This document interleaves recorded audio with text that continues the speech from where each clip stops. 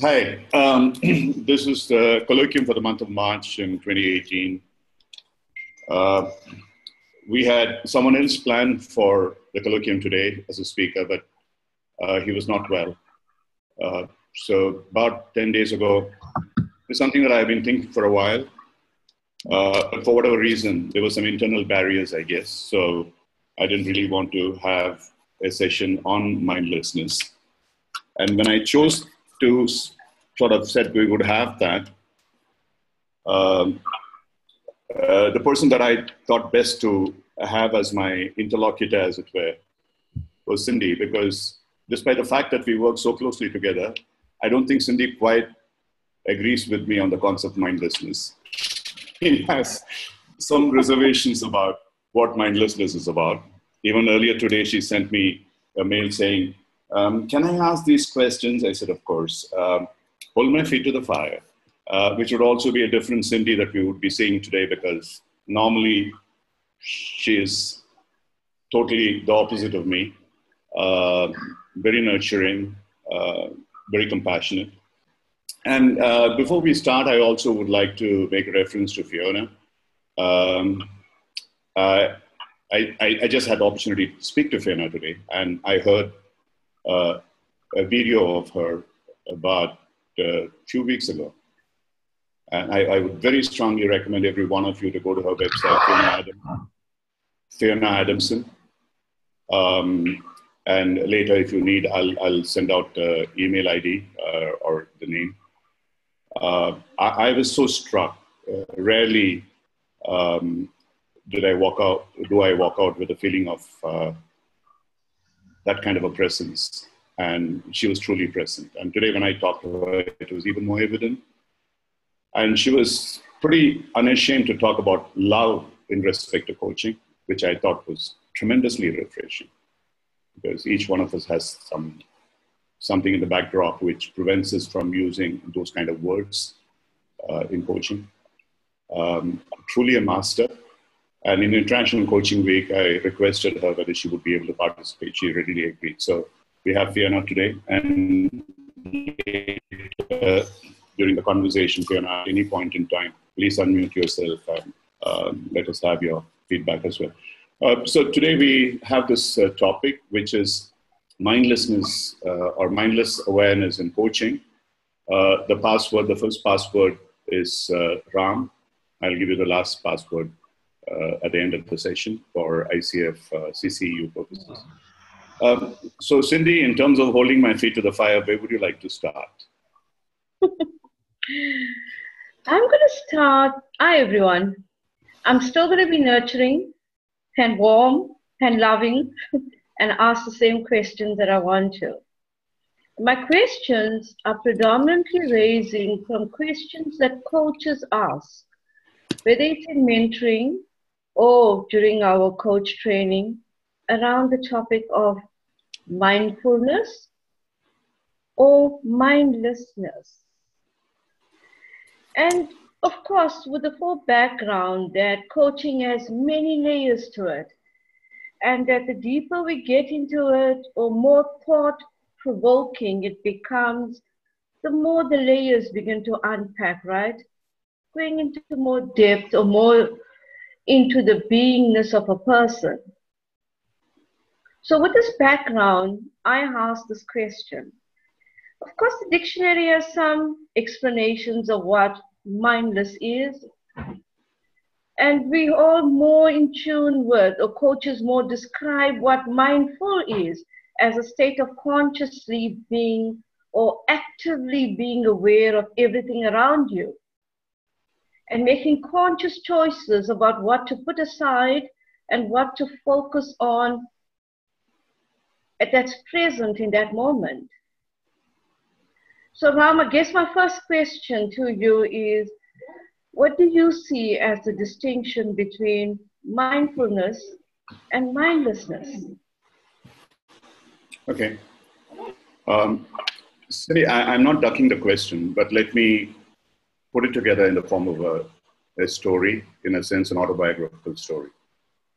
Some 8-9 years ago, after almost about 40 plus years of corporate leadership experience, where I had run very, very large companies, advised governments, and so on. When the first thoughts of starting up something like Cocharia happened to me, the first choice that I had in front of me was really what I was trained to do, which was to make a business plan. Granular, all details, Excel sheets, marketing, technical, logistics, and all that kind of stuff. And so everything would be there neatly in place. And so when I was talking about that to my son, he said, yeah. And of course, you need to have a proper projection, all that kind of stuff. So, yeah, 5-year projection split down to year split down to quarters split down to month, and if possible, to days. Why not? Then I look back at my own experience. I said, how wasteful this exercise has been in all my life, and how much of a mirage it had been. Because no company I know, and I don't think anybody here, if I really hold their feet to the fire, would be able to justify a company where anybody who's got those kind of plans have ever fulfilled them. Expenses always overshoot predictions. Earnings always are less than what you project. And so what you have is an absolute mess.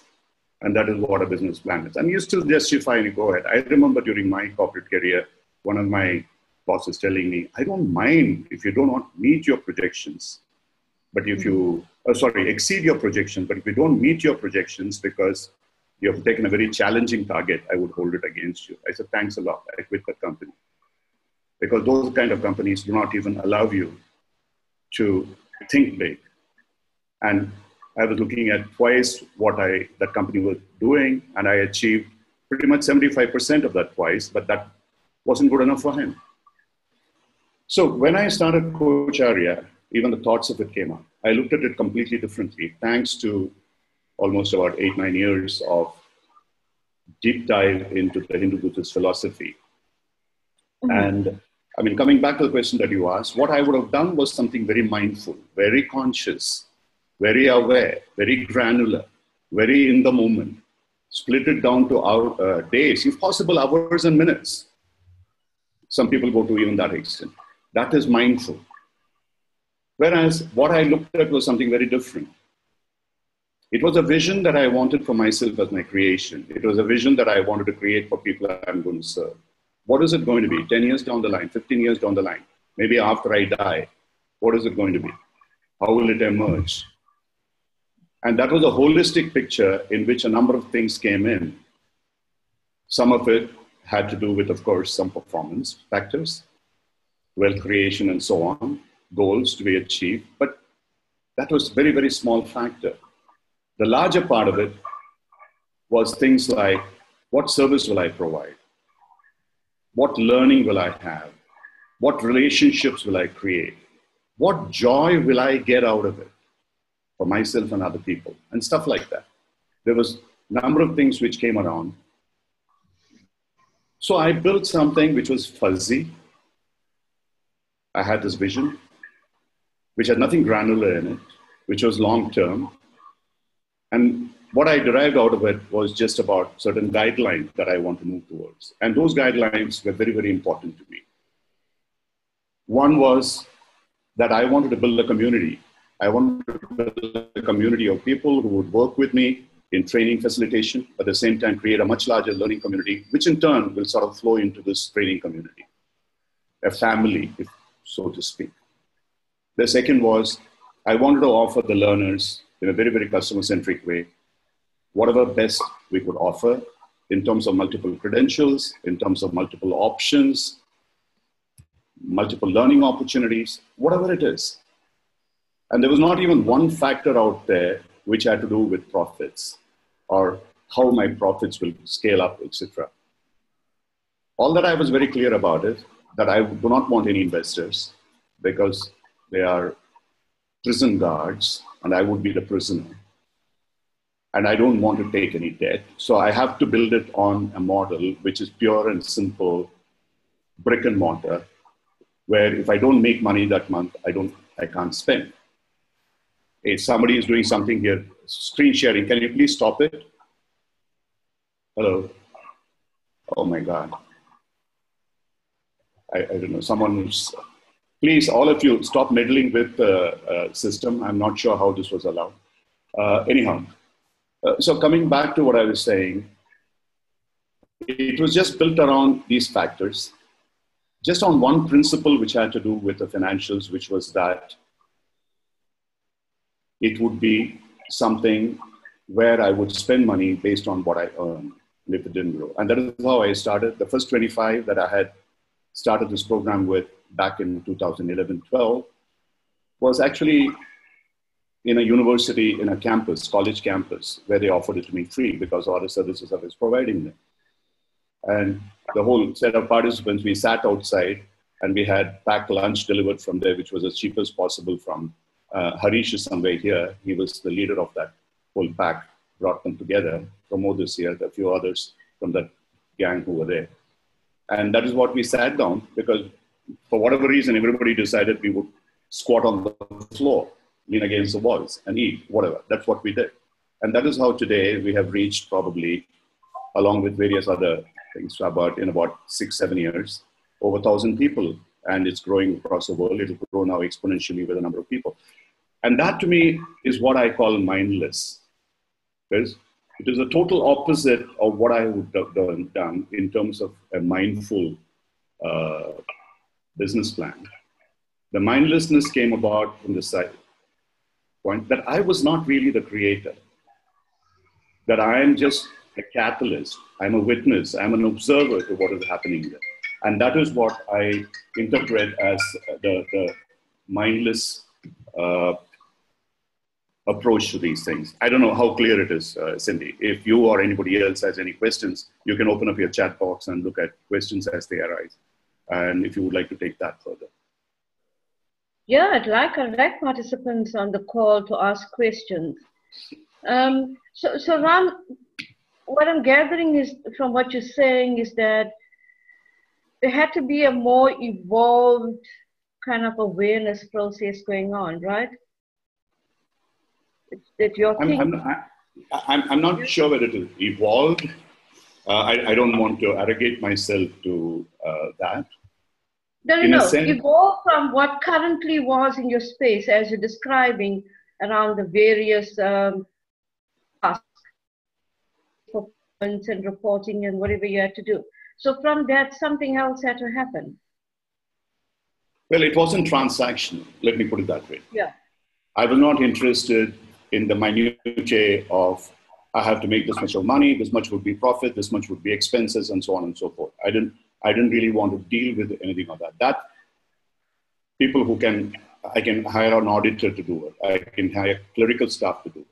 That was not my job as a visionary founder of a company. So coming back to it, mindfulness is excellent for people who want to do clerical jobs. And I think it'll be fantastic. But anyone who aspires to be a leader, if they are still going to be in that mindless space of looking at the nitty-gritties, I think they are missing something seriously.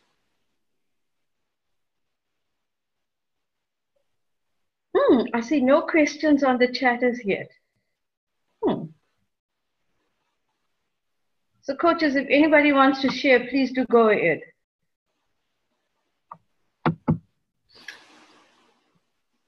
Ram, you got a few questions there. Did you have a vision when you dreamt of Coach Arya? Isn't that a part of creation and not just being part of something?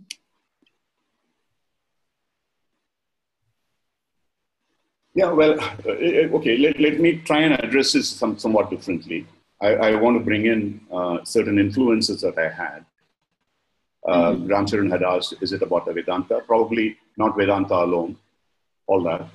Yes, to a large extent, I was influenced by the Upanishads. I was influenced by Zen. I was also equally influenced by Jungian psychology. I was influenced by neurobiology, quantum physics. So there was a whole range of things that I was influenced by. So I can take one by one to, Fiona has asked a very, very good question. Are there moments where mindfulness is useful and mindlessness is useful? Absolutely. I'll just cover that in a slightly different way. If you take the Jungian psychology, what resonated for me was Freudian Jungian, the id, ego, and superego, or the conscious, subconscious, and unconscious, or collective consciousness, and whatever you talk about. Essentially, mindfulness would fit in the realm of the ego state or the conscious state, where when we are looking at things which at this point in time need to be done, they need to be done very effectively, which are transactional. I think mindfulness is extremely effective. You need to be there. And I'll later come to it in the same space in the Hindu and Buddhist spirituality aspect as well. But whereas when you go beyond that into stages of deep reflection, it's not the conscious state which helps you. It's unconscious state, the collective unconscious state. These are the things which influence you. And therefore, tremendous creation takes place in those spaces. Far more than, I'm not saying that it cannot take place in the awareness and mindful state, but you would find, as Jung said somewhere so beautifully, that it's unconscious mind which makes the best choices and creates the best opportunities. And that's what it does. It's unconscious space that it does it. And the mindlessness really takes you through the unconscious space into a space beyond that.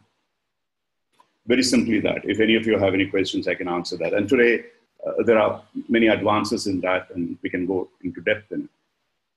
At the neurobiological level, the Triune theory or whatever theory you want to follow, there is a reptilian brain or R complex, which is about the long-term memory and the instinct. There is a middle-level limbic brain, which is about emotions, where amygdala and hypothalamus are great parts of the emotional part of the brain. And then there is the prefrontal cortex, which is the cognitive brain, which only the humans and the primates have the fortune to have. Now, the sensory apparatus that we have, the five senses, are really connected to the middle brain, to the hypothalamus and the amygdala. And normally, what happens is the hypothalamus senses, conveys it to the prefrontal cortex, and collectively, that then activates what is known as the HPA axis, hypothalamus, pituitary, and adrenaline, and gets us into movement. But when the amygdala gets excited, if you are too emotional, it blocks that pathway. So pretty much you are blind, you are blindsided. And it's the emotions take over, and the hypothalamus directly conveys orders to the adrenaline, to the hypothalamus, pituitary, and so on.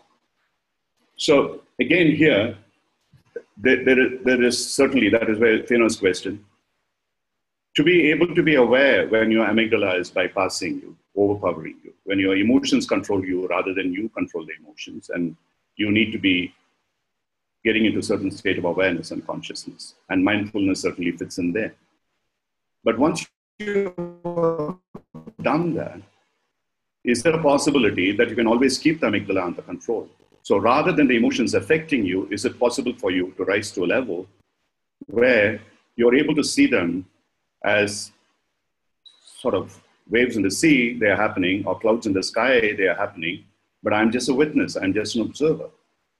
That is the higher level of mindlessness, which the Hindu scriptures describe so beautifully, and what Zen calls the no-mind state. This is a state, the way that the Hindu scriptures describe it, in the Upanishad, there's an Upanishad called the Mandukya Upanishad, which talks about it in detail. Just 12 verses, and it's one of the most powerful scriptures ever written. There's no mention of the word of God in any of them. It's all about energy. And there, the first level of awareness is the mindful awareness. And that is what is recognized as a first level of awareness. Without it, there is no awareness. And that is physical awareness. Like as I'm speaking, I'm aware that I'm speaking, and I identify with me as Ram, who is speaking. At the next level, there is a dream state of awareness. At the dream state of awareness, I can feel, I can sense, but I may not identify with myself. For instance, if I dream that somebody is trying to murder me, I may wake up in a nightmare with all the shock of senses, but I don't have any physical effects on me. It's happening in a completely different plane of awareness. And in the Hindu philosophy, this is called the pranic awareness. At the third level, that's somewhat equated to the subconscious. The third level is a deep unconscious, where in fact Mahesh Yogi formed his entire theory of transcendental meditation, that it is not that we are completely unconscious, but the deep unconscious level, the same way the autonomous system works, there is a thought process that's also working. There are seeds of thought that arise like bubbles at the bottom of the ocean, but when they reach the top of the ocean, at the surface, they might turn out to be tsunamis. That's really what happens in the human mind. If somehow we are not able to reform our thoughts at that stage, we end up in deep traumas, which causes tremendous harm when they come out. And there are ways and means how do you avoid it. And so this keeps shifting because your sleep is never fully deep sleep. It's partly REM sleep, it is partly deep sleep. So you keep shifting between these two stages of dreams and unconscious mind. It's a very complex process, and there is deep learning that can be obtained from there. And then the final stage, it has no name. It is just called as a fourth stage. It's called the Turiya. At that state, what you are is a witness. You are an observer. You rise above the confusion that is happening out there, perhaps, your emotional and cognitive confusion, and you're overseeing it. In fact, that is what supervision should be at the capital super of vision or hearing or whatever it is. So you are above that and you're able to see that happening. And that is what interested me. And I did a lot of work on it, personally experimenting on myself with various gadgets and brain waves and things like that, at what various levels, what happened, etc., etc. So, and the whole of it, then I put together as mindlessness. In Zen, the same thing is called no mind. So when we conceived of Kocharya, the word came to me as an epiphany, as it were. I was looking for another word to describe coach in the Indian context. And the word that came up to me was the word called Acharya, which in Sanskrit means one who walks by your side. He's not a teacher. He's not a mentor. He's just a person who walks alongside you, who mirrors you. And if you need him, you contact him. And that is what the word Acharya means. And the coach and Acharya together became Kocharya. And fortunately, my son and my daughter approved. So we said we'll go with that name. And there was this young friend of them who designed the logo, which was the best thing that happened to us. And he described it so beautifully. I just sat down with him for half an hour and explained to him what I'm talking about. And he created this with a circle at top, an infinity symbol. The circle is a zero, which describes the zero-ness of the mind-body awareness. When you are in that state that I wish to be, which almost looks like a yogi meditating, there is no mind awareness, there is no body awareness, there is no ego, there is no judgment. You are full of energy, and that's what is infiniteness. And that is what the Hindu scriptures talk about. And that's what the Buddha talked about. Unfortunately, some guy who had no clue about, probably half knowledge about Pali language, interpreted a word that Buddha had used as sati, which meant memory, into this word called mindfulness. And that became the jargon. That became everybody's favorite piggyback. Mindfulness in the scriptural framework, Eastern scriptural framework, has a negative connotation because memory is a baggage. And even in the Western psychology, if you look at Freud and Jung, you know that, Cindy, very well. The unconscious part of it is all negative memories by and large. Freud, of course, said it's all totally useless, dirty, whereas Jung took a slightly different view. But still, it's usually the traumas which are accumulating out there. So same way in the Hindu-Buddhist theology and spirituality, the memory is not a good word. And then Buddha talked about it, it was completely in a different context. So it became mindfulness, and now people have formed huge businesses around this whole concept of mindfulness. So when I talk to them saying that this is not mindfulness, they say, no, you are just playing around with words, it's semantics. Anyway, I'll leave it at that. So at this point in time, is there any question? And then we will take it into how this can be connected to coaching and why. And there are a lot of questions out here I find extraordinarily esoteric. What are your thoughts on how the state of transcendental transpersonal content? I'll be damned if I know. That's all I can say. But the thing is, Yeah, let me explain what I mean by it. I don't want to get into these esoteric definitions of words and so on. Dharmesh had asked, to get unconscious competency, one needs to practice the competency consciously. Mindfulness proper. I don't think so. That is exactly the point. It is not something like Cindy would know. We are training a lot of people here. There are people present who are working towards their mastery. Mastery is not a conscious process at all. It's very much an unconscious process. There has to be something deeply embedded in you in terms of that structure, and then forgetting the structure. And it drives you. And that is when you operate without the influence of the structure within you. Following the structure is at best a PCC competency.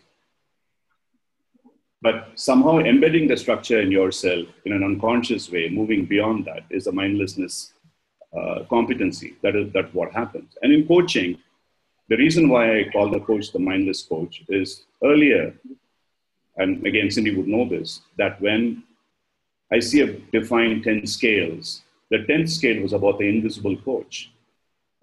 Invisibility didn't mean that coach would be silent. Then no assessor would be able to assess that coach. Invisibility meant the coach was invisible in terms of his ego, in terms of his judgment, in terms of his mind. And the coach was there purely in presence, reflecting the client, being a mirror to the client. That is all the role of the coach is. And in that, he embodies all that I saw Fiona perform: love, compassion, and at the same time, reflection from the client. And that is when coaching mastery happens.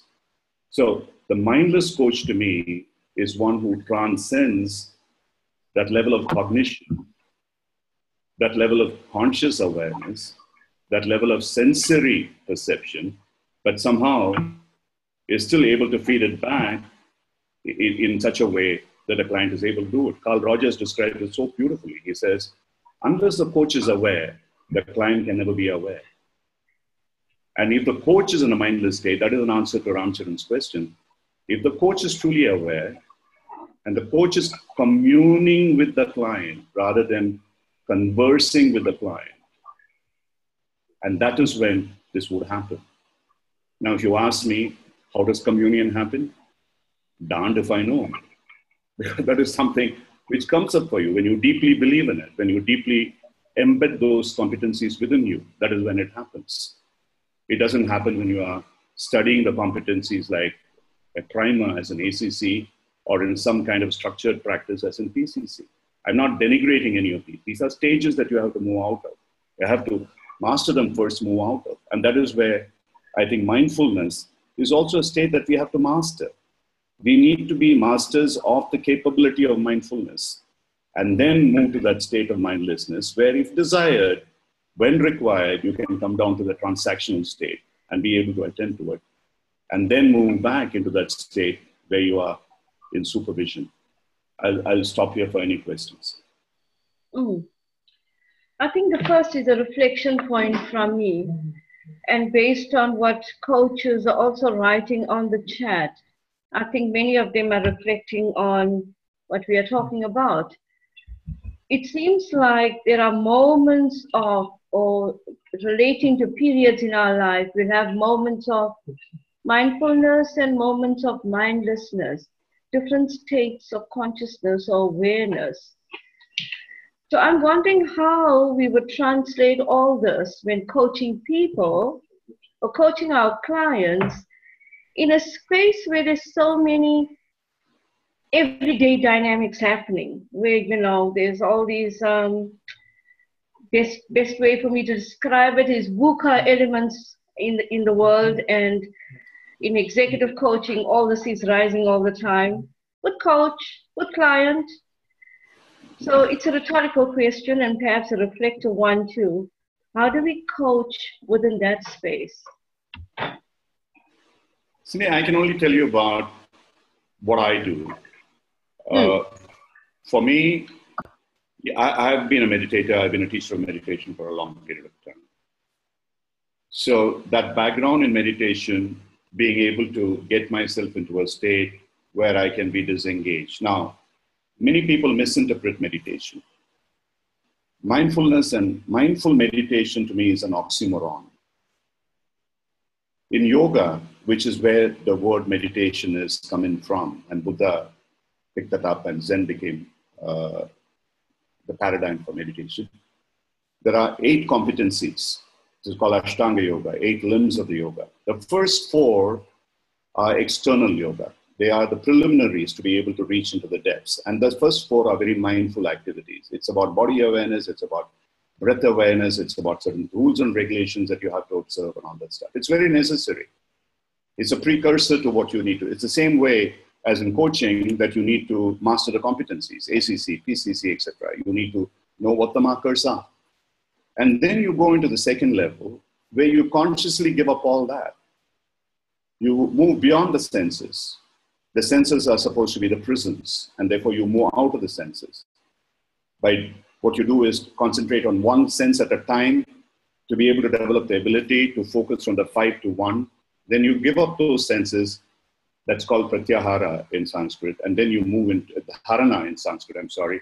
Then you move into the space called dhyana, which is meditation, where instead of the senses, you focus on the cognitive ability. So you repeat something, you think of something, you visualize something, whatever it is. That becomes your meditative practice. But that is a penultimate level of yoga. That's a penultimate level of awareness. That is not the highest level of awareness. Then you move to the last state, which is called the samadhi, which is the highest level. In Zen, it is called the no mind, where you transcend that thought into that space where you are just a witness of those thoughts. I'm no longer the creator. I'm just observing that happening. But that doesn't, as somebody said, does mindlessness preclude mindfulness? No. I have the option at any point in time to come down into that space, dip and go back. So I have the ability, but if I'm stuck to the ground, I don't have the ability to elevate. But if I'm in an elevation, I have the capability to come down. So the mindlessness is a higher level of awareness than mindfulness. It is like an MCC coach has all the potential of a PCC coach and an ACC coach, but an ACC and PCC doesn't have. If you want to use that metaphor, a mindlessness person would have the competencies of the mindfulness built into it, whereas a mindfulness kind of person will not have the competencies of the mindlessness built into it. So in terms of how do you achieve it in a conversation? And you know that, I know that, we keep talking to people. Don't paraphrase on what the client is saying. Just listen to the client. Just pick up a few words. Just mirror that back into the client. And ask the client, what's happening out there? You don't have to add any spice to it. You are just being a mirror, not a corruptive mirror, but a pure, simple mirror. That's all that you need to be. That is where the invisibility comes from. That's difficult for us because that's not the way we are trained. We need to add our 2 bits to everything. And that is what prevents us from reaching that mastery in coaching. If that we have to just look at it purely, completely identifying with the client, all that we are doing is to serve the client. We are there at the service of the client, as Fiona would say, with love and compassion. And therefore, all I am doing is listening to the client and asking the client very simply, hey, this is what you said. What does that mean for you? Would you like to reflect and go deeper? And invariably, if you accept that the client has that potential, you have the unconditional positive regard for that client, as Rogers would say, and you would get to that space where you create that because the barriers are internal. And those barriers can only be addressed by the client, not by me sitting outside, because I don't have a clue to what is happening in the mind of the client. Even if I think I'm Catch Whiskers, I'm a master practitioner, I'm an MCC or whatever. What do I know about what is happening in the mind of the client? And that is really the space that all of us as coaches should really aspire to. I don't know if I'm really making sense to most people.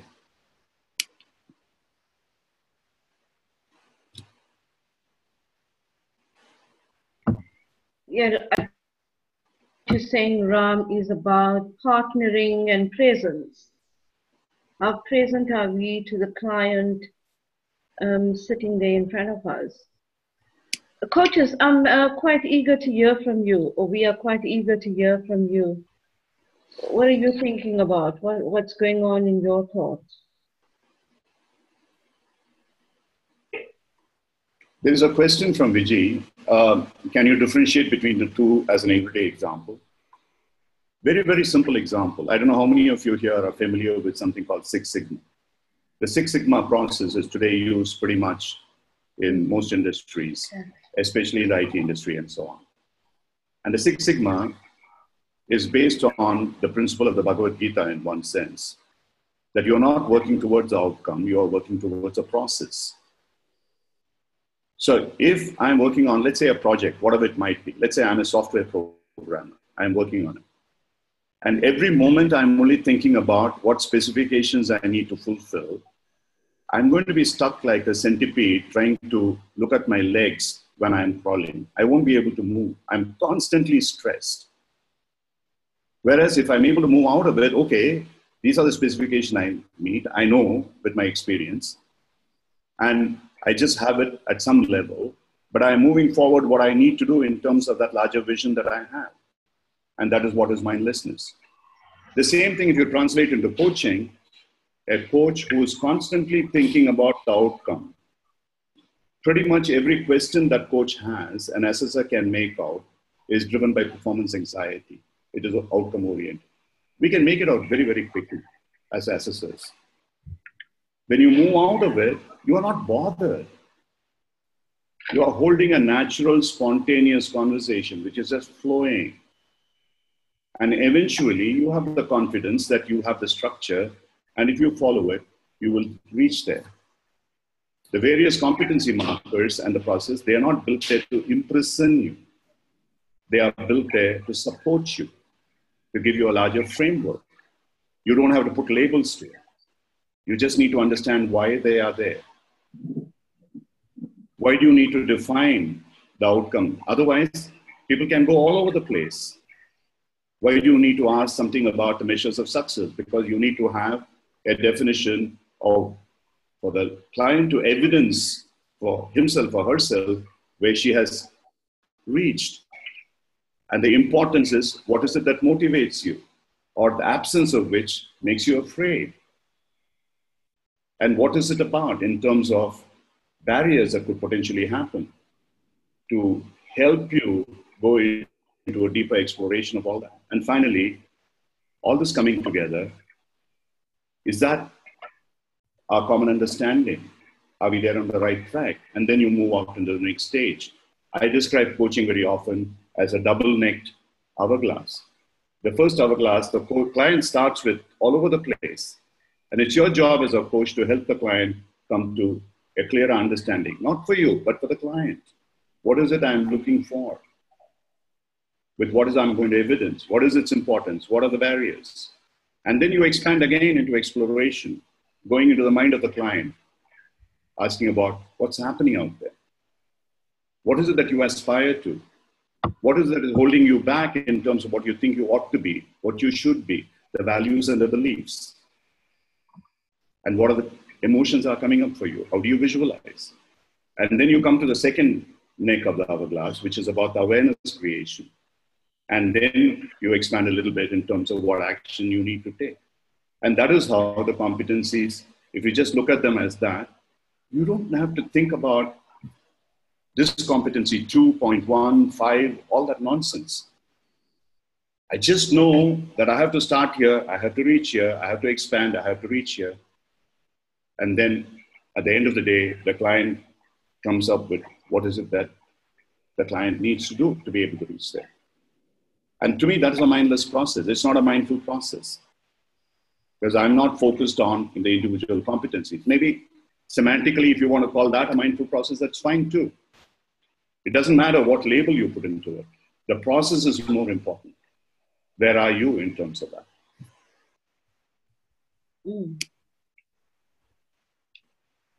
Coaches, I'm mindful of time.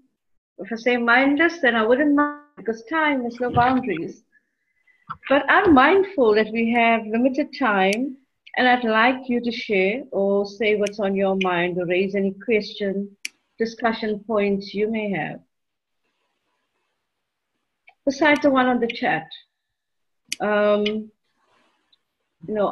yourself and ask a question.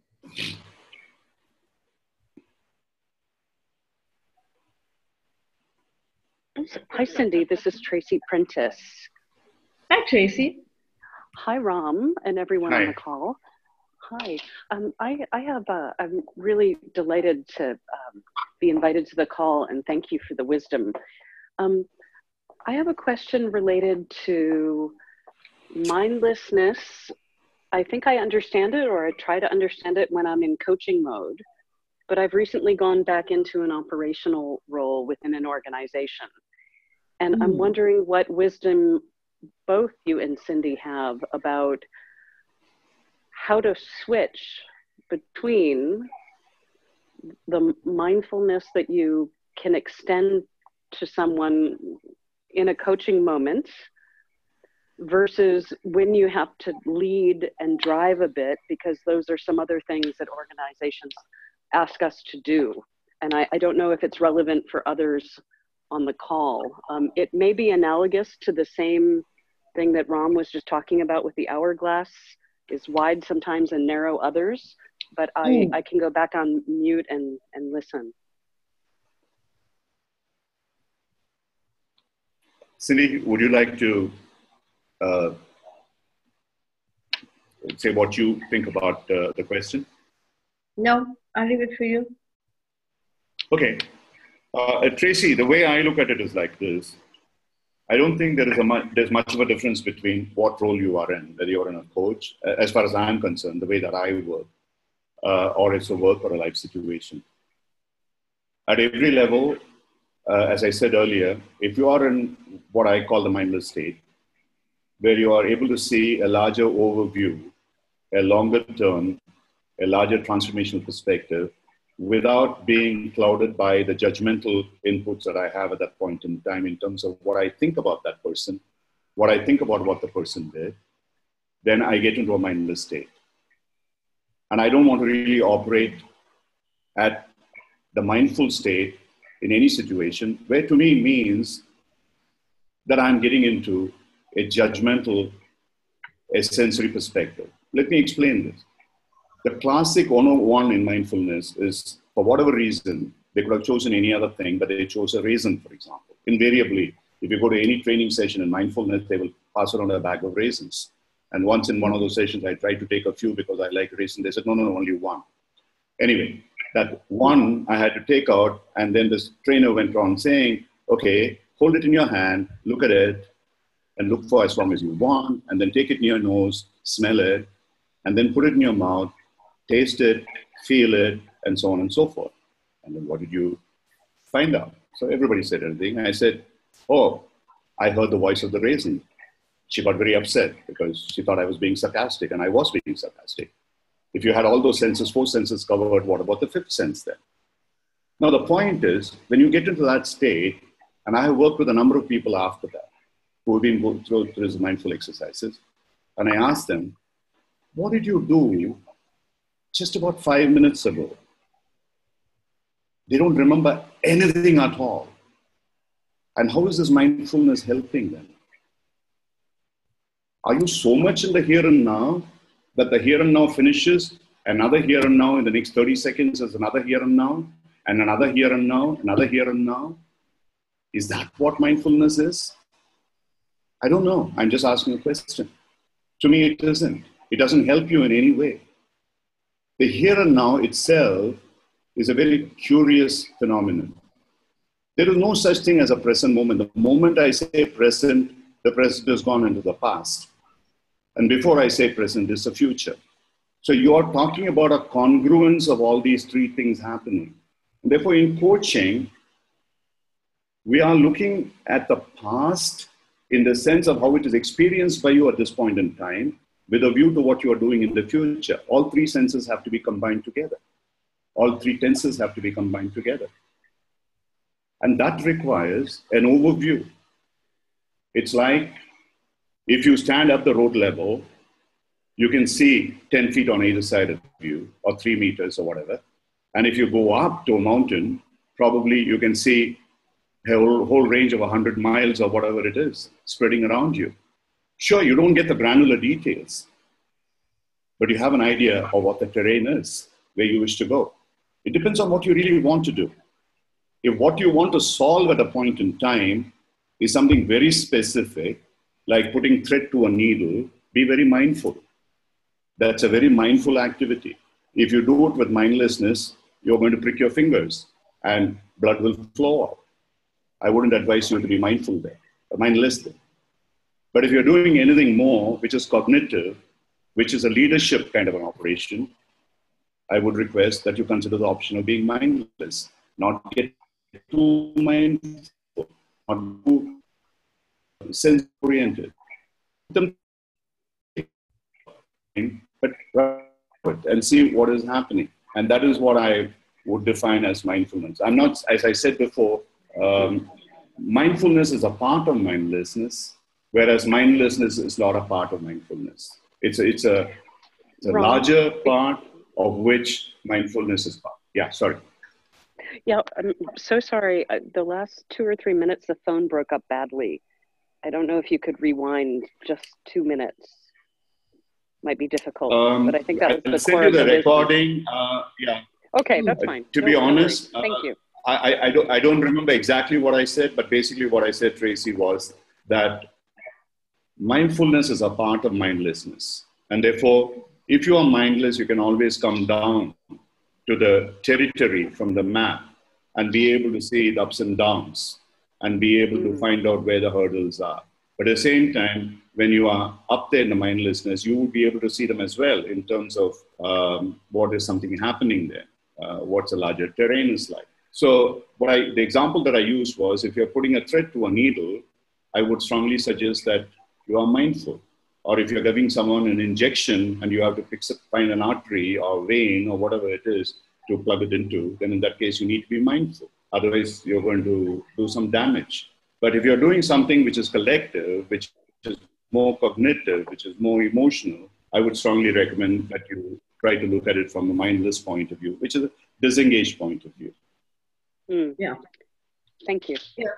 Because Tracy, that the example that you gave, that scenario, seems to repeatedly play out right now. It seems to be a very current space.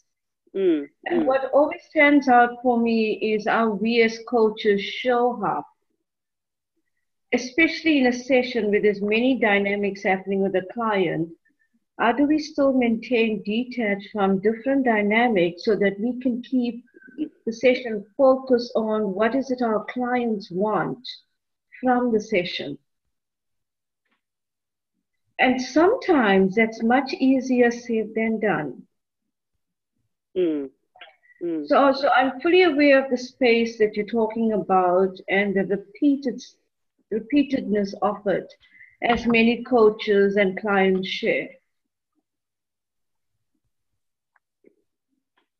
Sunny, can we have, somebody said, Gopalji made a point, very right.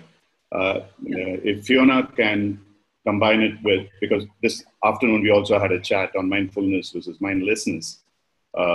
Any observation that she has, feedback, comments? Fiona? Yes, I've just loved hearing all the dialogue, been fascinating, and thank you everybody.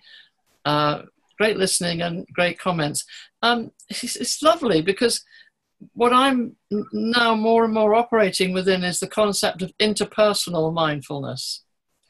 And by that I mean a way to be in the moment with the person I'm with, group, individual, whatever. And I hadn't thought of mindlessness until I read your piece on your website. And I thought, interesting, because I think when I'm working in an interpersonally mindful way, I without really apparent effort, I can move into a more, if you like, transcendental position where we take up a third place, which is neither the other person nor me, but is somewhere in the dialogue. And it's difficult to describe, but so that's my version of mindfulness. It's interpersonal mindfulness.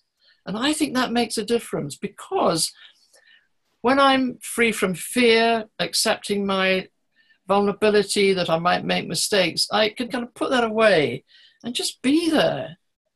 And my heart is open and their hearts are open, because that's what we create together in the energy field. So I think the concept of interpersonal mindfulness is very relevant here. Absolutely. I don't disagree with you, Fiona, except that if you're really semantically, if you're looking at it, I would say it is different in the sense that when you're talking about interpersonalness, it's about being non-judgmental. It's being completely client-centered. It's going to be other person-centered. And that is what I would interpret as mindlessness, because you are moving away from the ego. And to me, that's okay. I mean, I'm here. That's where sometimes there's a problem. The way that mindfulness is interpreted as sensory, the way that you are talking about interpersonal mindfulness, you are going beyond the sensory, as you said.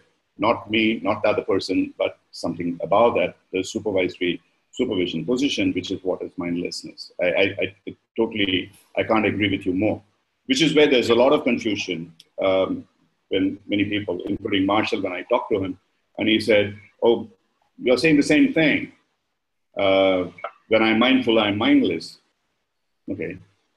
Somehow I find it difficult to sort of find out with the rest of it. But there is part of mindfulness, which is mindlessness. I completely agree, because it's one part of it. And Harish earlier made a statement, you progress from one to the other. I completely agree. You need to progress from one to the other. Without being mindful, you cannot become mindless. Absolutely true. It's a state of progression. But you realize that what you're doing is something different from being mindful. When you are mindful, you would observe and criticize what the other person is doing. And the moment you become compassionate and loving, you are moving out of that space into a larger level where you're ignoring all that and you're focusing on that. So I would call that space, for whatever reason, mindlessness. But the phrase that you use, personal mindfulness or something else, detached mindfulness, for example, maybe, transcendental mindfulness, would to me mean the same thing as mindlessness. That's what my thoughts are. Mm. Oh, okay, lovely. And just to add a little bit to that, I'm having a little chat on the chat room about heartfulness.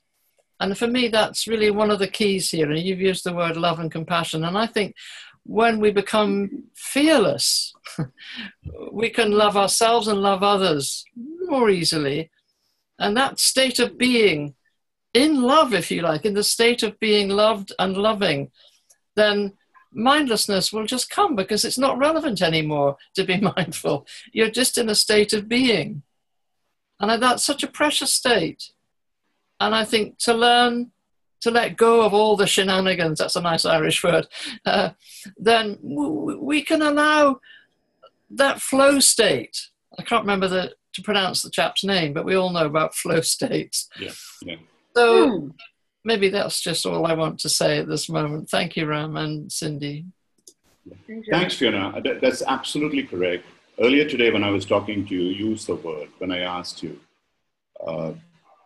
that I told you about my impressions of when I watched you. You said,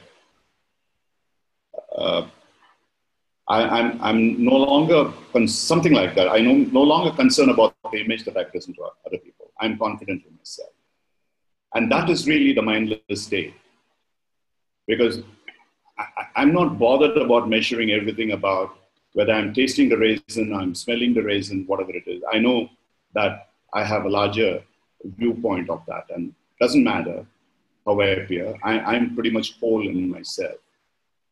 And if I make a mistake, I make a mistake. I accept it. It's okay. But most of the time, it should flow.